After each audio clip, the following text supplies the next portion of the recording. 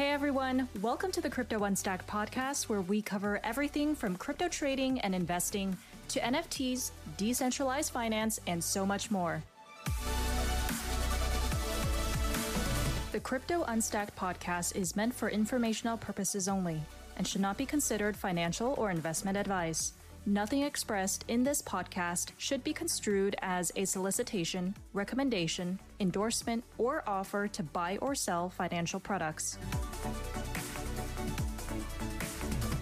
Hey Unstackers, thanks for tuning in to this bonus episode. Lots of you are probably worried about the current market volatility and trying to figure out how to navigate the current market conditions. Mark Lamb, CEO of CoinFlex, joins me on the pod to discuss this, and he even gives some advice for those looking to be diamond hands in crypto. So make sure to stay tuned to the end for that. As always, none of this is financial advice, DYOR. Let's get to it. Hey Mark, thanks for taking a few minutes to hop on Crypto Unstacked for a quick rundown on what's been happening in the crypto markets. So Mark, what's the 101 take on the reason behind the recent bloodshed? I'd basically say that fear created selling, which created more fear, which created more selling. And that process is often the process of markets and how the market cycles work.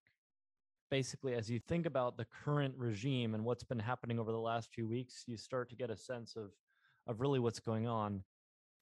Okay, so let's dig in here a bit and get a more meaty look at the reasons why we saw such a sudden market whiplash.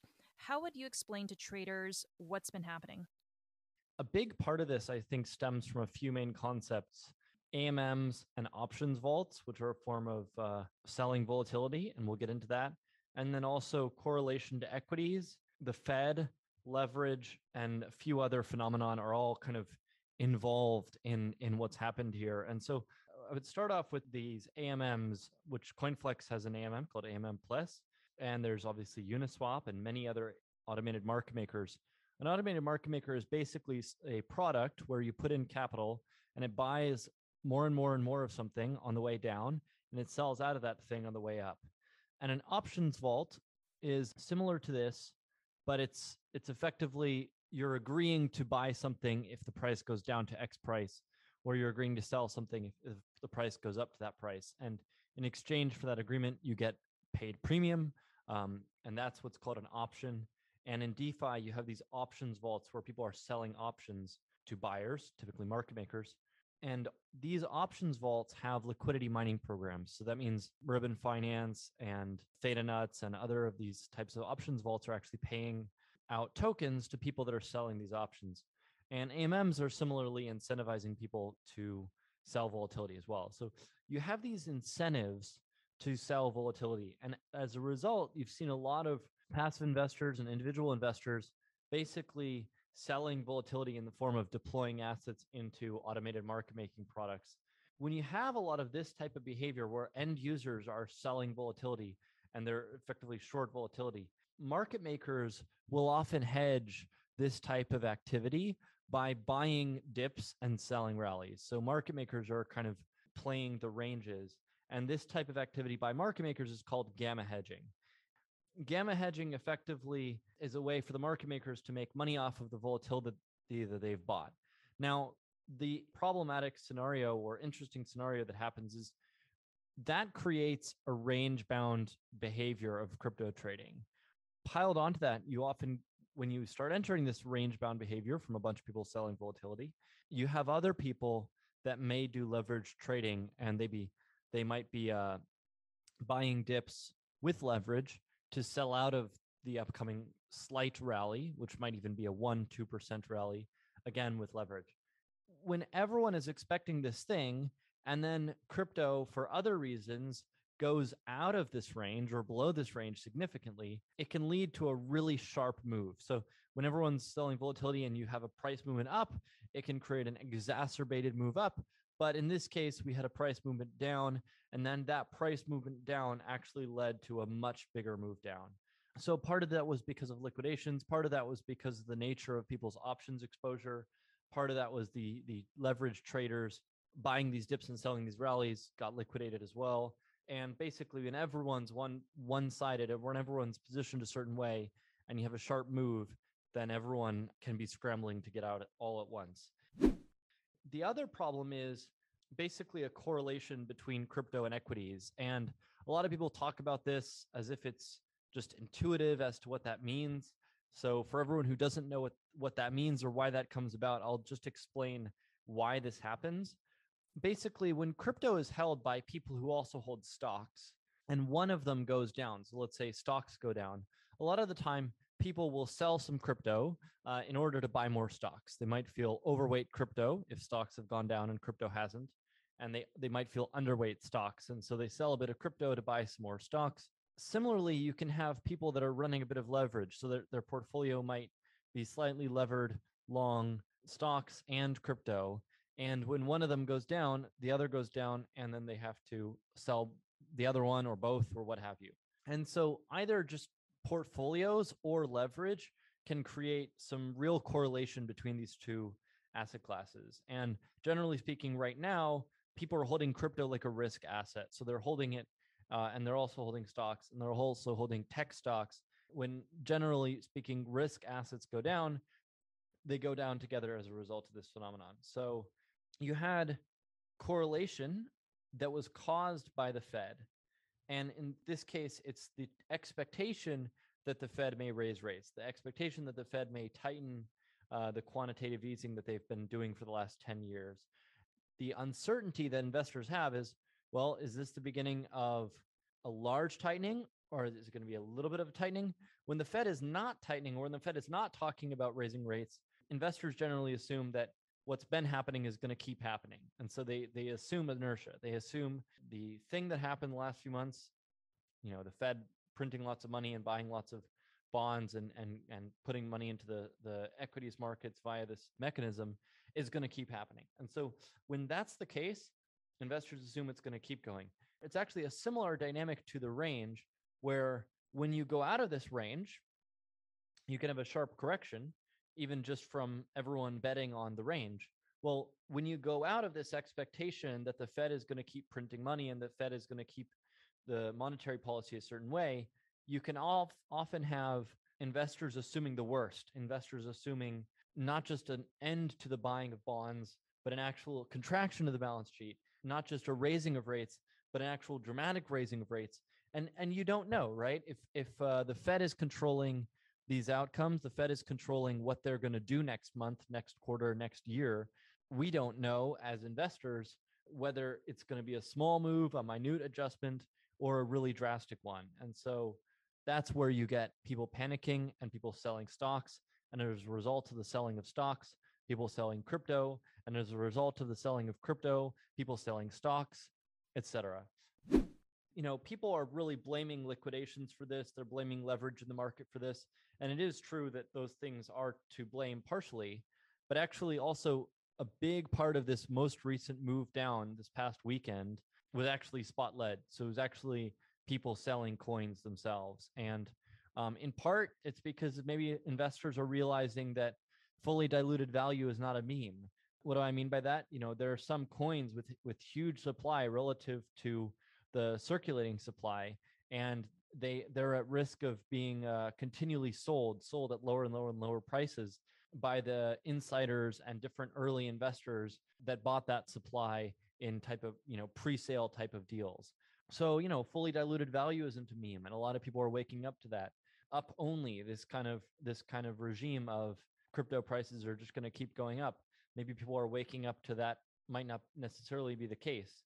And so now I think you have a lot of crypto investors panicking, a lot of crypto investors wondering maybe they should completely get out. Maybe all this stuff is completely worthless.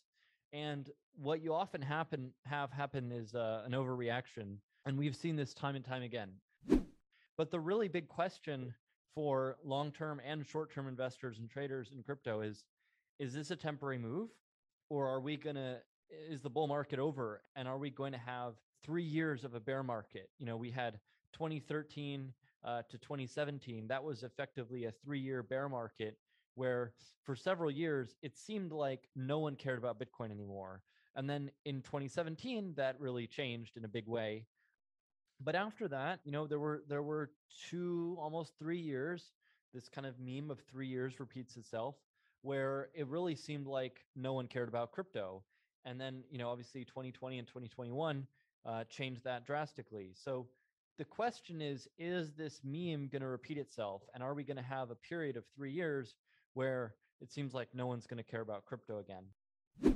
There are those two outcomes. One is the bull market continues. This was just temporary. The other one is there's going to be a 3-year bear market. And the other outcome that maybe no one's thinking about, but might end up being the most likely, is that crypto just starts behaving a bit more like a normal market. And we don't have this cataclysmic 3-year winter, but we also don't have a parabolic move to hugely high prices in the two biggest names in the market, BTC and ETH. And so the question is, do we enter a different type of market regime where the main two coins might not have these types of outsized returns, but also other coins that are, maybe not as mature projects or actually scams or actually problematic projects start getting priced in appropriately. And so they might drop 99% and fall off the face of the earth. And rather than a market where everything is correlated and everything is going up together and everything is going down together, we could have this new regime where, especially over the longer time frames, people realize that correlation of a bunch of different assets that all have technically crypto in common doesn't make as much sense. This definitely could be the start of some weird period where people think that crypto is stupid. That would obviously be a mistake. Crypto is the future of money.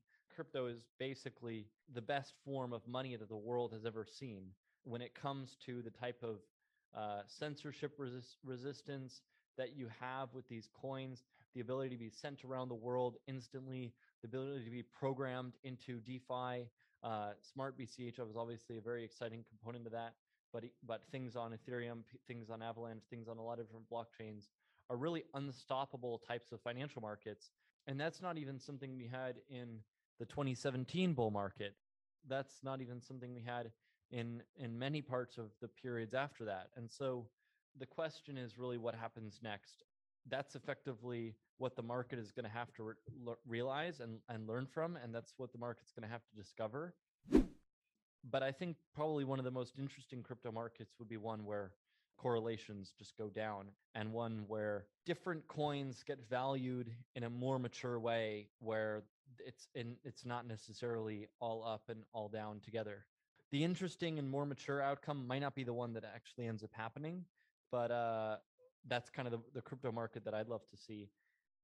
So what does this mean for crypto yield opportunities? If we can't rely on the types of DeFi yield farming opportunities that we saw back in 2020 and much of 2021, what types of yield opportunities can people rely on in the current market conditions where they might have to figure out ways to earn more sustainable yields?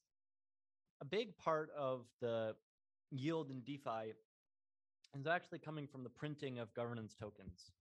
And so it's not unlike the Fed printing more dollars, but the difference is dollars are obviously an internationally recognized global currency. Many of these DeFi governance tokens that are getting printed and rewarded to stakers and lockers are new assets, brand new assets in many cases that have been around for 2 weeks or 6 months or something. And so these new assets, there's no way to fundamentally value them. And the risk is that if these projects are handing them out to all these stakers and all these users, the risk is that these users actually mostly care about the rewards, the governance tokens, and don't actually care about using the product. And so they're just going to sell the governance tokens as soon as they get them from the product, from the project. So that's the real risk of a lot of these farming yields. And that's why I think you've seen yields come down and compress. And probably what's going to happen, what we view is likely to happen, is the yield will shift. The yield opportunities will shift towards anywhere that's creating non-inflationary based yield. So FlexUSD is a good product that's an example of this. The yield from FlexUSD is not coming from Flexcoin inflation or any type of unsustainable reward. It's basically coming from the futures markets. So the more people are holding long futures positions, the more people are borrowing from our repo market, the more people are utilizing our funding and our cross collateral and borrowing dollars this way, or being long futures this way, the more people pay interest to FlexUSD, and the more the interest rates on FlexUSD go up or are scalable to a larger amount of dollars. That is something that will be around in most market conditions, but is also totally not subject to the price of any governance token. Stuff like that, whether it's investing in some type of market maker or automated market maker, a DeFi options vault, or anything that's related to borrowing and lending, anything that's related to financing leverage, that's the type of yield that's likely going to be what we call crypto yield 2.0, and really the next generation of yield. The stuff that's going on right now, in many cases, will actually fade away and will not be sustainable. What's your one parting advice to investors who want to be diamond hands in crypto, or those who consider themselves diamond hands in crypto already? What's your one advice? I think you have to come up with a valuation framework for what you think your token is. And the tokens you're investing in, I think the best thing to do is to almost imagine there is no price. Imagine what you would pay for this token if there was an empty order book and there was no bids and no offers in the order book. What do you think it's worth? What would you buy it at and what would you sell it at? And those prices might be really far apart. But if you were the only person that was bidding and offering in this coin, what would you pay? What do you think it's truly worth? And I did this when I got into Bitcoin. I said, well, if Bitcoin replaces the US dollar, it's worth around, at the time, there were fewer dollars around, so it's worth around $3 million. Now that number would be around $4.5 million. But it's worth around $3 million if it replaces the dollar. What are the odds of it replacing the dollar? I just put it at 1%. And so I said, well, if I can buy Bitcoin at under $30,000, I will do that. And I'll profit from Bitcoin eventually realizing its fair value. The way I think people should be thinking about these markets is really, let's say you own an exchange coin. Okay, what are the cash flows of that exchange coin? What are the volumes of that exchange? What are the fundamentals involved? If you own a DeFi governance coin that might govern a lending protocol, what's the yield that accrues to that governance token? And if there was no price, do you think the price is way overvalued? Do you think it's way undervalued? And why? And you can't just look at the market cap. According to a lot of these websites, you have to look at the fully diluted market cap. So, and also looking at who's holding the coin. So is it a lot of people that bought the coin at prices that were maybe 1% of the price today that are getting their coins unlocked and they're going to sell them? Or was it issued fairly on the market to everyone over a period of many years? How did the coin get issued? Who's owning it now? What's the incentive model to hold it, and what's the cash flows associated? And if it's a blockchain, if it's a layer one, is the usage real, or is it fake metrics that are effectively being generated by the projects themselves? It's difficult to measure a lot of these things for good reason. If there's a super measurable way to measure the success of a token, that way might get faked and get faked for the purposes of trying to pump up the valuation of that token. These are, I think, the important things to look at when you're investing in crypto, whether it's Ethereum and Bitcoin and things like that, or whether it's exchange tokens or DeFi tokens. I would say that it's important to look at all these things and then think about what you'd pay for these things in the absence of a market. And if what you'd pay for is drastically less or the best deal you can get in crypto, rank them. If something's worth 60 in your view, and you can get it for 6, that's a hell of a lot better than something that's worth 300 and you can only get it for 250. Rank them by those things and rank them by how much margin of safety you think there is. And it's all guesses, but it's important to do these types of guesses to come up with your own framework for holding coins. Because when you think about something based on a chart or based on what other people are telling you about it, when that chart changes, when that chart goes from green, green, green to red, red, red, you're going to be tempted to sell. But if you've come up with a framework around why something is worth what it should be worth, then the day-to-day fluctuations really don't matter. because you have your fundamentals, and then all you can look at is whether the fundamentals have changed. And then, if they haven't changed or they're even improving, then you can get guidance from the market and the world on whether to add to your position or not, or even whether to sell out. So I think that's the way that people should be investing in crypto. Unfortunately, that's often not the way they're investing in crypto. People make all kinds of mistakes, like looking too much at charts, or even like another common mistake you have is someone won't buy BTC or Ethereum because they think the price is really high compared to another coin, which might be $1, but the supply might be enormous. So maybe the actual market caps are pretty similar or not too far off from each other. And I think that's why Doge became very popular. It was a coin that was prominently listed in a lot of places, but it had a very low unit value, and so you could create this narrative around ETH being too expensive and Doge being cheaper. There are a lot of pitfalls in crypto investing, whether it's that one, which is called unit bias, or whether it's looking at market cap but not looking at circulating, or whether it's just getting freaked out and psychologically stressed by a chart that goes from looking really good to looking really bad.